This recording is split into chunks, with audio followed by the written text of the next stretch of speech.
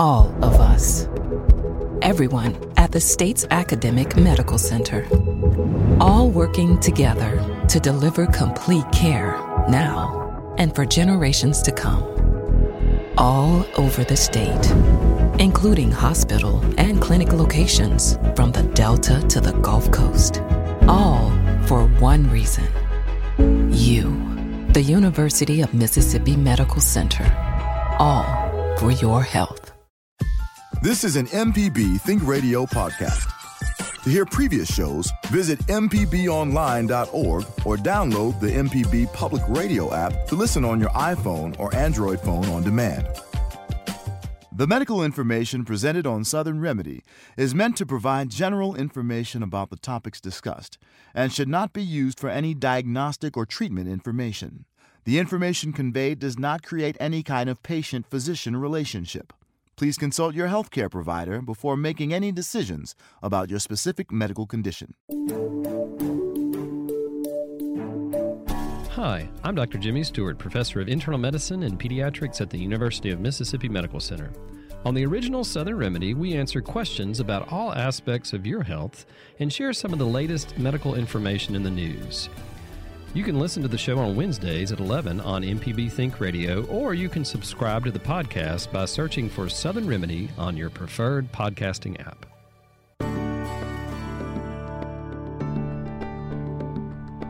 Good morning, and thanks for listening. This is Relatively Speaking, and it's the show all about you and your family. I'm Dr. Susan Butters, Professor of Pediatrics at the University of Mississippi Medical Center. ADHD, Attention Deficit Hyperactivity Disorder, really does affect probably more than 15 million people in the U.S. today.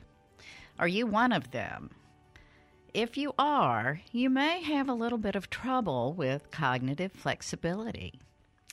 So, we'll talk about what cognitive flexibility is in a few moments. You know, there hasn't been much talk about that when we talk about ADHD, but it really is a big part of why those with ADHD often have some real difficulty in life. And we'll talk about that in a few minutes. So stay with me and we'll talk about cognitive flexibility, how you can improve it, and perhaps how you can better understand those with ADHD and how they sometimes cause trouble for you and themselves, and you don't always understand it. So even if you don't have it, I guarantee you that you are around someone who has attention deficit hyperactivity disorder. You know, it doesn't go away. It typically gets better as adults, as individuals age, and it's kind of one of those third. About a third continue about at the same rate and the same level of difficulty that they had when they were a child. About third get better, but not all the way better. And a third learn how to adapt so that many times you don't even know that they have it. So as the brain matures, things do get better. Now, a few weeks ago, we talked about executive function, and the way the show evolved, we talked more about what happens to executive function with traumatic brain injury.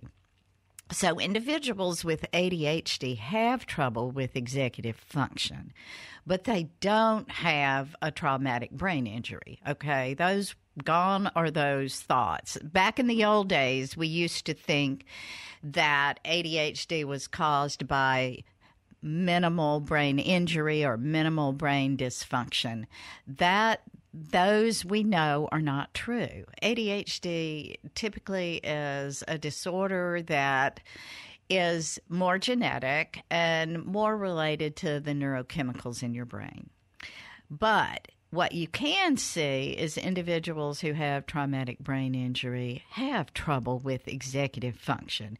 So let me tell you what that is and how that differs a bit from cognitive flexibility so that you can stay with me as we move through this show to talk about what it is and what you can do. Okay, executive function it is basic, really important mental skills that help you process information, remember what you learned, make decisions, react to situations, and manage your time. Okay, that's executive function. So you can imagine people with executive function problems may have ADHD or they may not. Okay, so cognitive flexibility, though, refers to the ability to switch between thinking about different things, like two different concepts, or how to think about multiple things sort of simultaneously. Okay, does that make sense? So scientists have really looked at this and how people are able to switch back and forth when they look at functional magnetic resonance scans. That's imaging with MRIs, okay? And they look at that, and it does appear in the same areas where executive function happens, in that front part of the brain. Remember, we've talked about that a lot, the prefrontal cortex and the frontal cortex. That front part of the brain is the area where executive function happens. Well, cognitive flexibility happens there, but it also shifts to other areas of the brain, and that help you process things and help you task switch. Okay, so let me give you an example, so maybe it'll bring it home to you about what that cognitive flexibility refers to. So if, say, I'm in the kitchen and I love to cook, and so I'm in the kitchen, I'm browning onions for whatever I'm getting ready to do next, and I'm browning onions, and somebody walks in the door or rings the doorbell. Well, cognitive flexibility means that I can go to the door, open the door, greet them, but know that I have to come back and finish stir-frying those onions, right? Because if I don't, then what's going to happen? I'm going to burn something. Same thing, cognitive flexibility. I'm going to stay on the line of cooking. If you are boiling eggs and you set the timer, and then you go outside to go pull a few weeds or cut a few flowers or do whatever you're going to do outside, and then you get all enthralled in that task, and whoops, you come back in the house, the fire alarm's going off, hopefully, you had one there, the eggs, the water's boiled all out of the pan, and you essentially have fried hard-boiled eggs. That's not having good cognitive flexibility, okay? Now, all of us probably have had a time or so in our lives when we had difficulty with that. But when you have extreme difficulty with that, it can really cause problems in your life. For example, if you're at work and you're supposed to take care of a work project, and you get distracted by another smaller project that doesn't have the same timeline on it, but you get all into the other project because somebody pulled you over to it, and you didn't complete the project that your boss wanted you to complete expeditiously, right?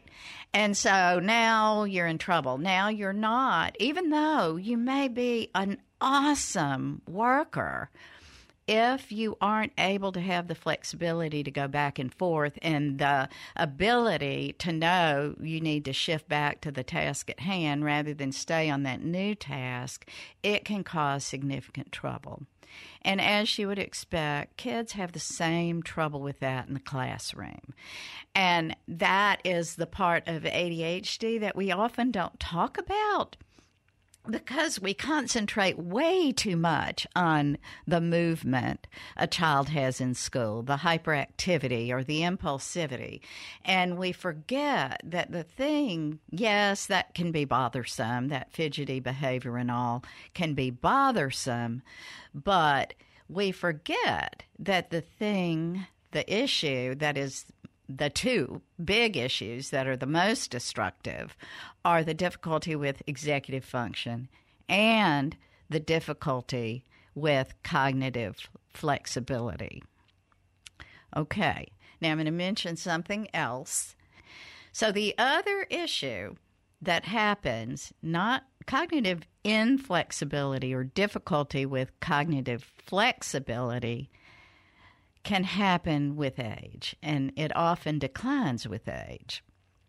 So what happens is as we get older, there's more difficulty adapting to new situations, so that executive function does indeed decline a bit, but the lack of adaptability and the inability to be flexible to new situations, new environments, or the changes that are happening can really cause issues for us. Okay, so I'm going to stop there, and I want to hear from you about your thoughts about cognitive flexibility. Do you think you have trouble with it, or do you know somebody who's had trouble with it? We're going to talk about some of the things that you can do to help it, too, as we move along in the show. All right, you can send an email to family@mpbonline.org.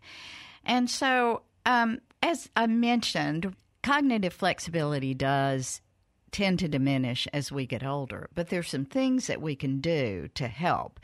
And there's some tests that have been done that look at cognitive flexibility with aging, and actually that difficulty with that is one of the early signs of dementia and difficulty. But before we get to that, I want to go on to our phones. We have David in Horn Lake. Hi, David. Thank you for taking my call. I'm nearly 67 years old, and my family has a history of Parkinson's. My mother had Alzheimer's. My father had Parkinson's, and I had a sister that had multiple sclerosis. I'm very concerned about neurological diseases being in my gene pool, and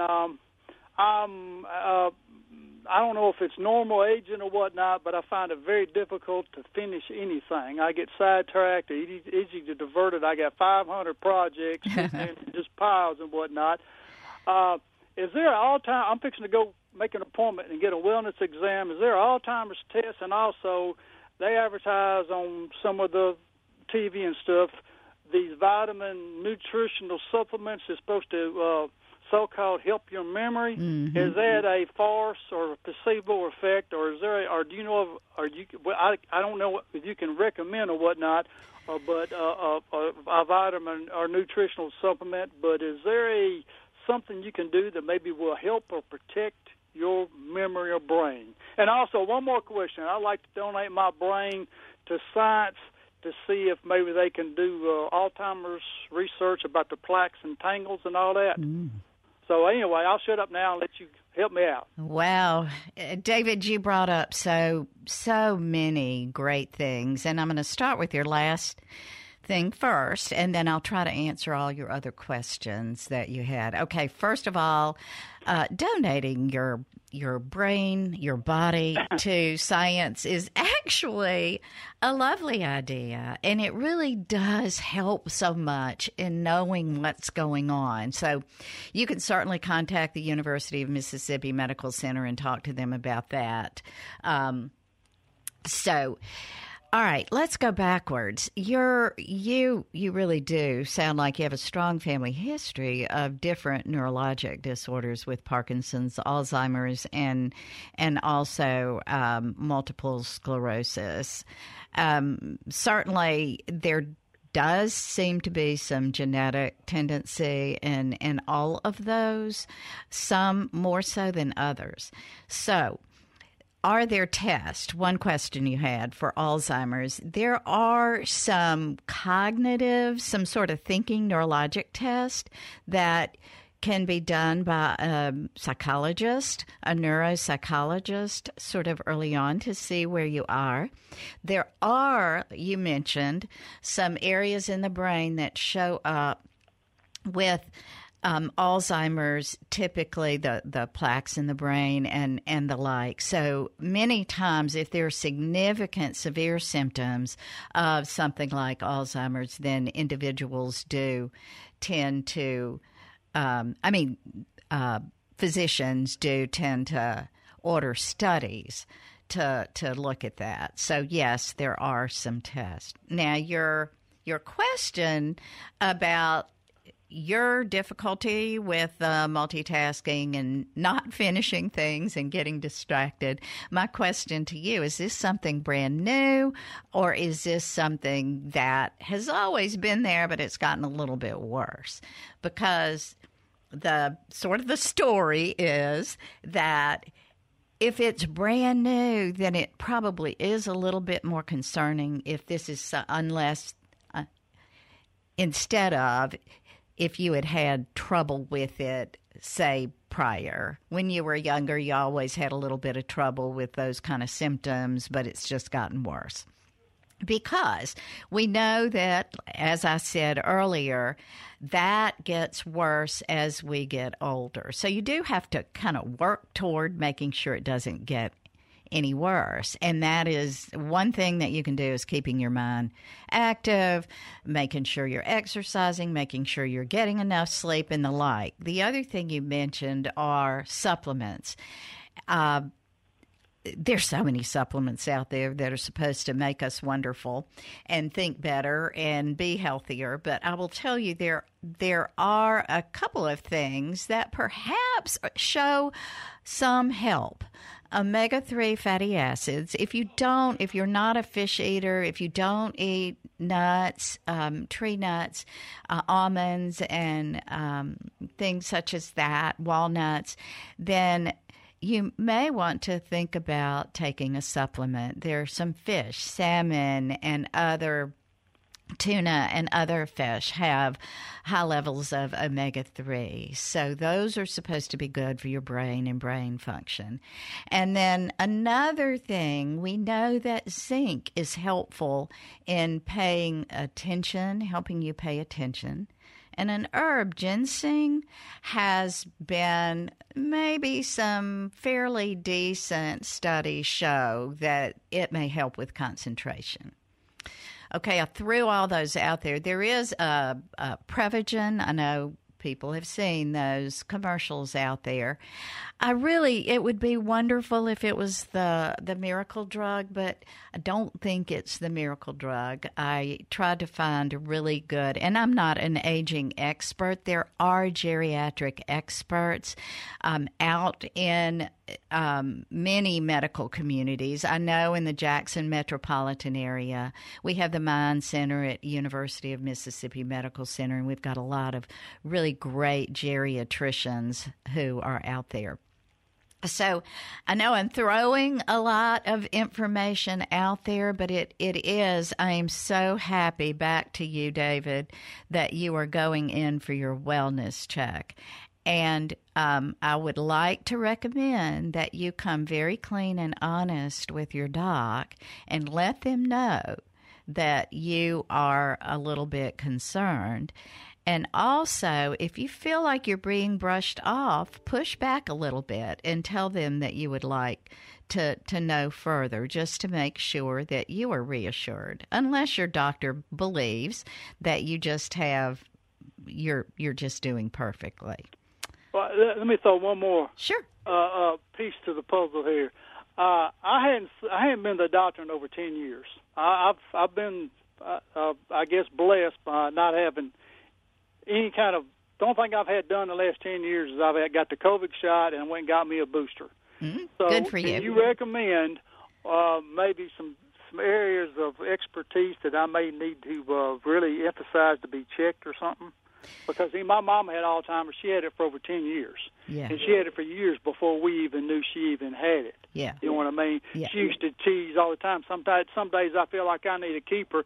And I'm starting to have that same eerie, creepy feeling. Some days I think I need to keep her.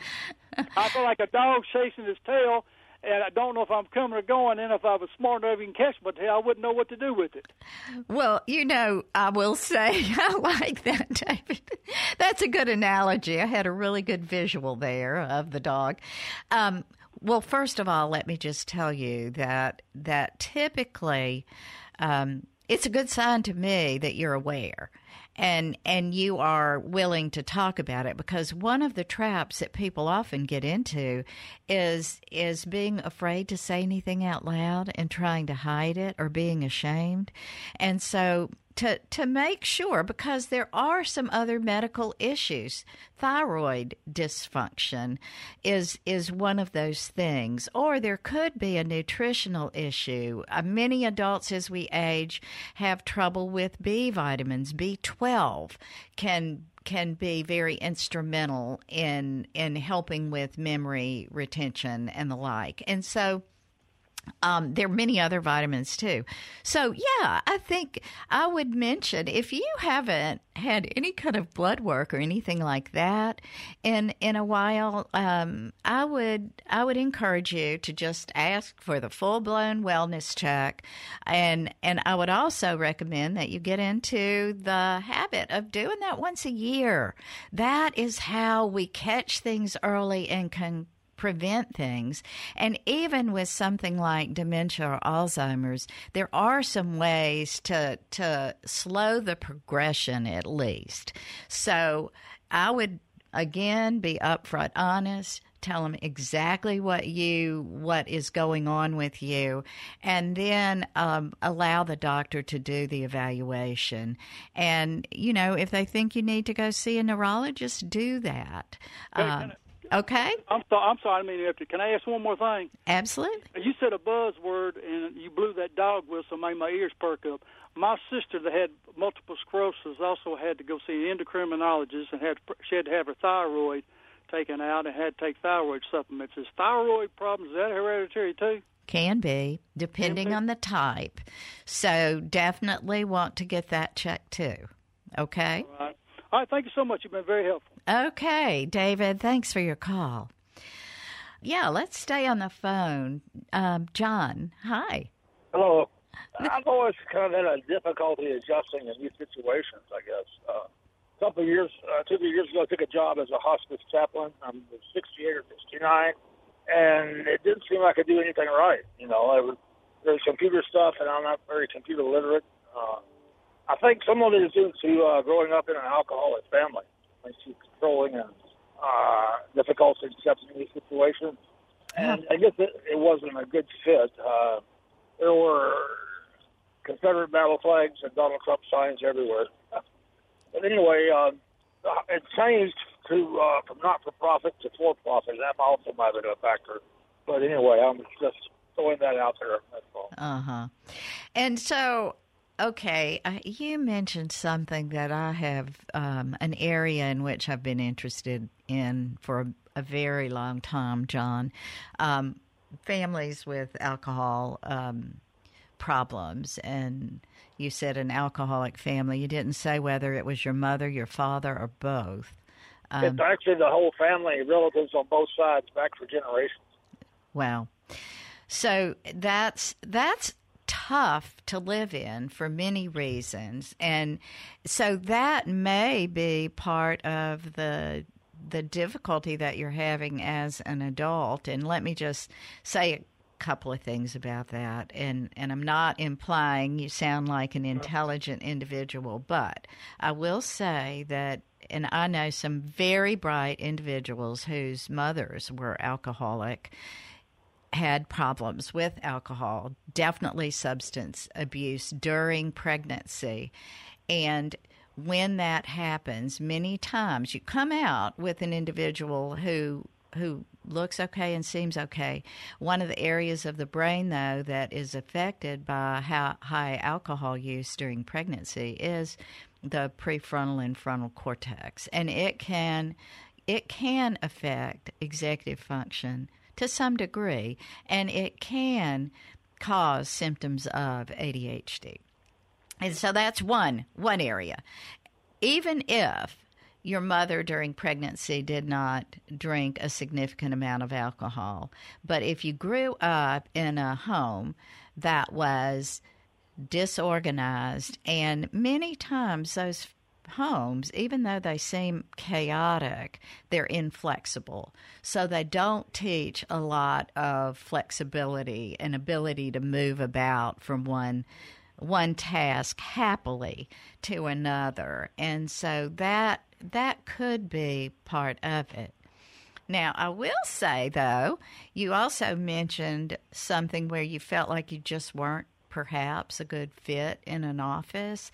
And that just happens sometimes. That doesn't necessarily mean that you're cognitively inflexible. It may mean that it was just not the right job fit for you. And so I wonder, you mentioned that the implication was that perhaps those individuals that you were working around and with were of a different political sway than you, and so perhaps it was a little disruptive and didn't feel good, because that can impact your ability. It was actually most of the people I visited, rather than the people in the office. As a hospice chaplain, we go from house to house providing pastoral care to people who are dying. And in the past, supervisors have told me I've done good work with dying people. But at that time, I was working for organizations that are not-for-profit. But this organization is for-profit, unlike, unfortunately, almost 99% of the hospices now are for-profit. So I think that might be an issue. But yeah. I imagine it sounds like maybe you're being a little hard on yourself about this, and it may just be a difficult area. I will say that many individuals feel that these are hard times to work in because of the fact that there truly is inflexibility in general. It's my way or the highway. If you don't believe the way I do, then you're not the right kind of person. And I am sure that happened over the years, but it does seem that there is a lot of inflexibility out there that wasn't there before. Sure. I guess I shouldn't give myself a message that because that happened, I'm not a competent chaplain. I hear what you're saying, but if you had heard that you were before and you knew that you did good work before, then perhaps what you're hearing is not the truth, but some sort of bias. And so you have to make yourself step through that, right? Sure. Yes, ma'am. So do some introspection. That's interesting. I just was talking with a friend of mine not too long ago about this very thing, that you have to remember that a person's opinion is a person's opinion. It is often not based in true fact or reality. And so what you have to do is do some introspection, make sure you're doing the best that you can do, and being the kind of person that you can be proud of. And then if it doesn't fit in somebody else's box, that's okay. Maybe you need to move away from them and decide that you need to work for or be there for someone else.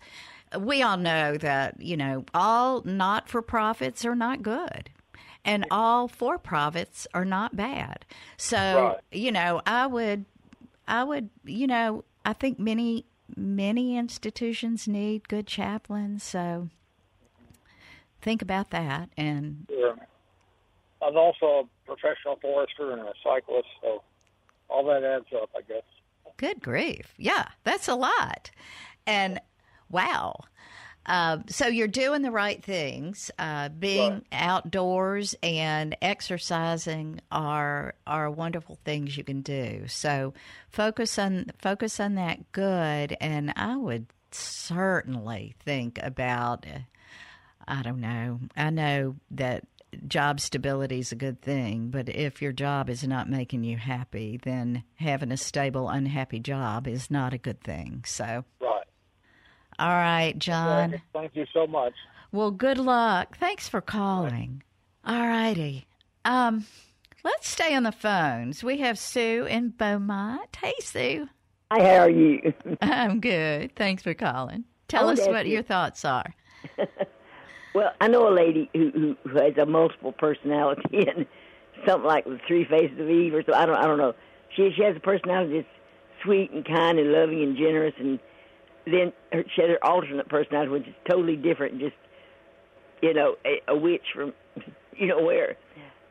Just a totally different person, and she has a name for that personality. But it's so tiresome to, open door, and you never know what personality she's going to have. And what causes a person to be like that? It puzzles me, it irritates me, but I don't know how to handle it, What do you do? Yeah. Oh, Sue, I bet there are many people out there who know individuals who do that, whether it's truly a multi-personality or whether it's just an individual who is moody. And if they're in a good mood, then you reap the benefits, and if they are in a bad mood, then you get the punishment. And so I will tell you whether she has some sort of multi-personality, which is, by the way, very rare, and it's a type of schizophrenia. But that's what I finally came to the conclusion that this person must have schizophrenia, Yeah, that is harder to deal with. And in those cases, probably the best thing you can do if you're encountering an individual who is in a negative mode is to leave, to turn around and say, I'll come back later, and not even interface with that. But what if they show up at your door? I mean, from now on, I've just got to tell that person, I'm busy, don't come in or something, because it's hard to deal with that alternate personality. So tell me what you mean by alternate personality, if you will. Totally different from what I would like to call her normal personality is sweet and kind and loving and generous, and the other personality, in which she has a name for this personality, is totally, utterly different. Selfish, screaming, hollering, negative, just ugly. I mean, wow, yeah. How do you deal with a person like that? What do you do? Well, if they come to the door, if that person comes to the door and is immediately belligerent, say, I don't have time for this. I need only positive in my life. Come back when you're in your alternate mood, because I can't tolerate that. And I close the door. And if she gets angry and bangs on the door, just leave the door closed, because that is not something that you need to subject yourself to. Right. And I think it's perfectly acceptable. You can say at the same time, you can say, I love you, I care about you, but I cannot be around you when you are like this. If you need help with something, let me know. But I cannot deal with your belligerent attitude. It's okay to say that out front. We've talked on this show before about how if you have an individual in your life who is regularly toxic, and it's a toxic relationship that brings unhappiness and discord to you, then you need to let that relationship go. Even if it's a blood relative, you need to step away, step back from that relationship, and let them know that it is not okay to treat you that way. And I think so many times, many of us are such loyal friends and family members and such caring people that it's hard to draw that line. But it really is an important thing to do, because if you stay in toxic relationships and if you stay around individuals who continually put you under stress, then like we've talked about, it's bad for you. A little bit of that kind of stress is okay, but if it's regular stress, then it's toxic and it's destructive to your mind and your body, not just your mental health, but your physical health. So Sue, that's what I would do. Is there any kind of medication that improves people like that? Or I sometimes wonder if this person has a brain tumor or if it's all just strictly psychological or psychiatric or something. Yeah. I don't know. I don't know how to handle it, Yeah. Well, those are good questions. So the answer is brain tumor can change a person's personality, but it's not one of those things that goes on for a long time. So if this is somebody who's been the same through the years, then it's probably has nothing to do with a brain tumor or anything, but more to do with this personality, either disorder or mental health disorder. There are, now back to your other question about medications, yes, there are medications that can be mood stabilizers and can be helpful if someone is really great sometimes, but then goes off on these horrible negative tangents that are what we would call unprovoked. Many times you can get stabilization of those moods from some medications. Typically the atypical antipsychotics is what we call them, what is called, they're related in pharmaceutical terms. And so there are. And if you can catch your friend at a good moment and talk to her and tell her that you're concerned and you love her, and it might be good if she seeks some professional help so that she doesn't have this, quote, alternate personality, it would be good. It sounds like she needs to see a psychiatrist. That's what I tell her all the time. Yeah. Please go see a psychiatrist and maybe you get some help like that. Because, right. Well, thank you for your advice, and I appreciate your advice. And listen to you talk about it. I thank you. You are so welcome, Sue. Thank you for calling in. Today we're talking about ADHD, cognitive flexibility, executive function. Many of those overlap greatly, and they aren't all the same. But we do know that most individuals with ADHD, in fact all, have some problems with cognitive flexibility and certainly some with executive function. We're going to go on back to the phones. We have Hayden in Oxford. Hi, Hayden. Hi, I am calling because I think I called the last time you were discussing this, but I was at the end of the episode. Anyway, I am 28 years old. I was diagnosed with ADD with a touch of ADHD in 7th grade. Mm-hmm. Went through the rigmarole. Tried every medicine possible, trying to find the one that best suited me. Just did not love the side effects that are commonly known with that medication. Mm-hmm. Ended up going into sort of like a counseling sessions that taught me just good, things like making lists and just sort of life hacks, if you will, for people with ADHD. Right. To help them.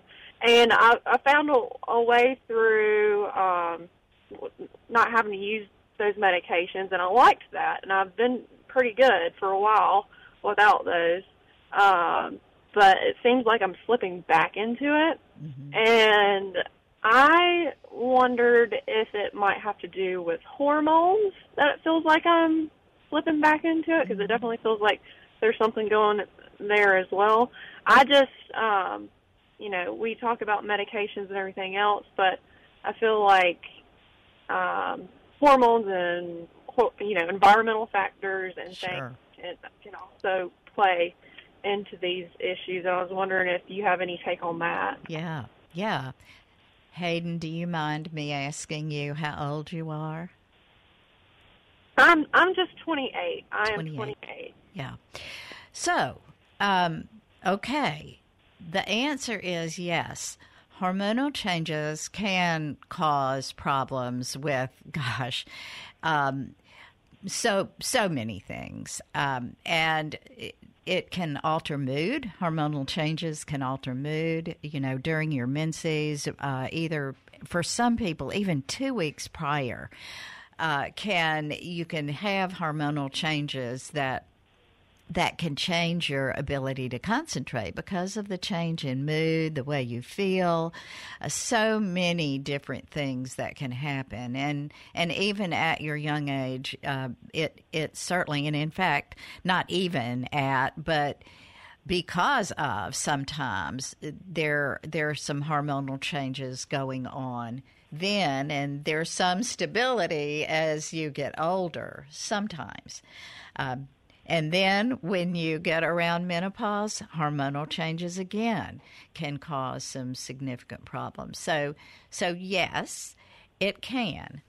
I'm glad you were able to control your symptoms of ADHD enough with the behavioral management. And certainly that is something that most individuals now recommend. Medicines can help.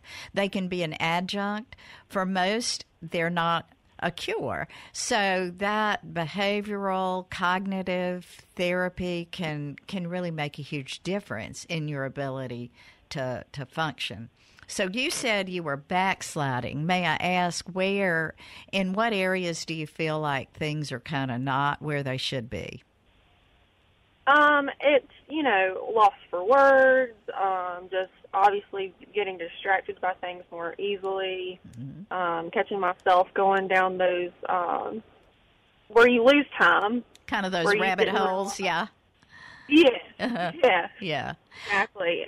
And I definitely feel the reason I link it to my hormones is because during my cycle, right before, it begins, I can definitely tell my life sort of falls apart. You can physically see it in my house where things just sort of go to the wayside.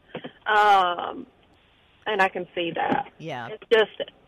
It's just whenever it's so tied to things like your emotions and your feelings in the moment, it's really hard to use behavioral management skills because you feel less motivated. Yep. So it's just difficult. Yeah.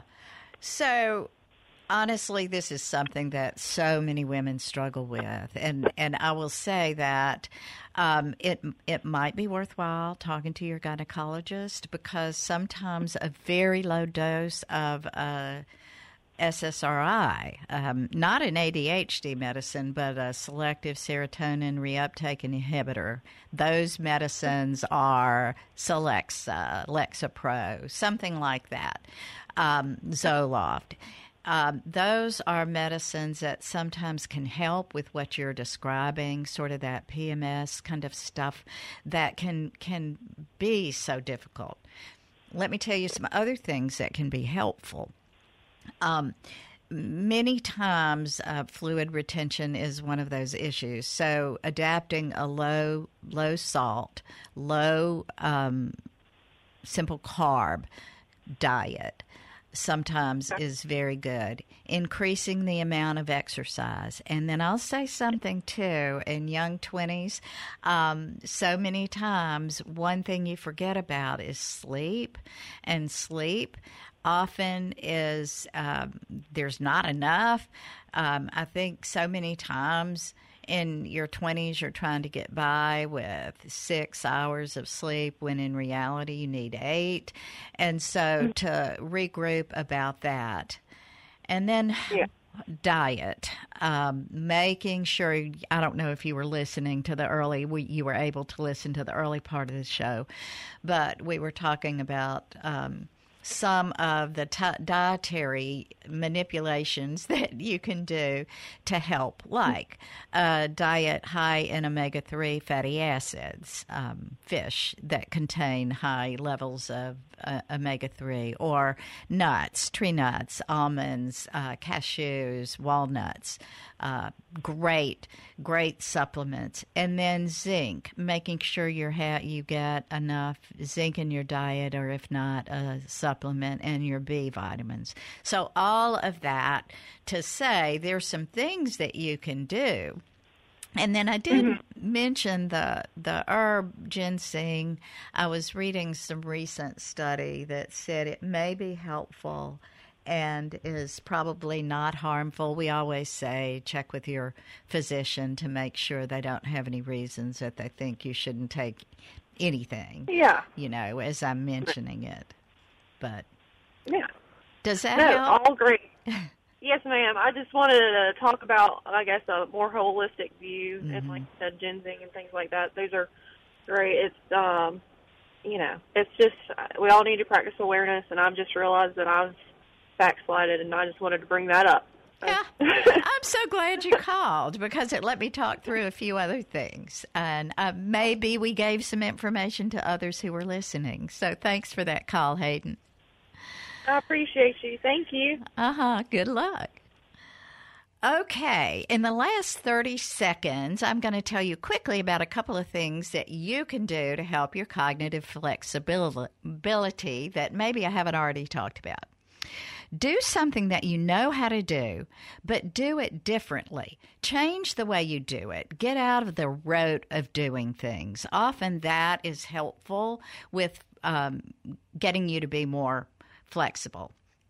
The other thing is consciously pursue something new. Make yourself try something that you've never done, like painting or drawing. And then finally, meet new people. Keep new people in your life. Make sure that you are constantly learning about new. Okay? Well, I hope that helped. I want to thank everybody, all of our callers and our listeners today. It was so good. And if you want to hear this show in its entirety again, please go to your favorite podcast app and go to mpbonline.org and listen to this.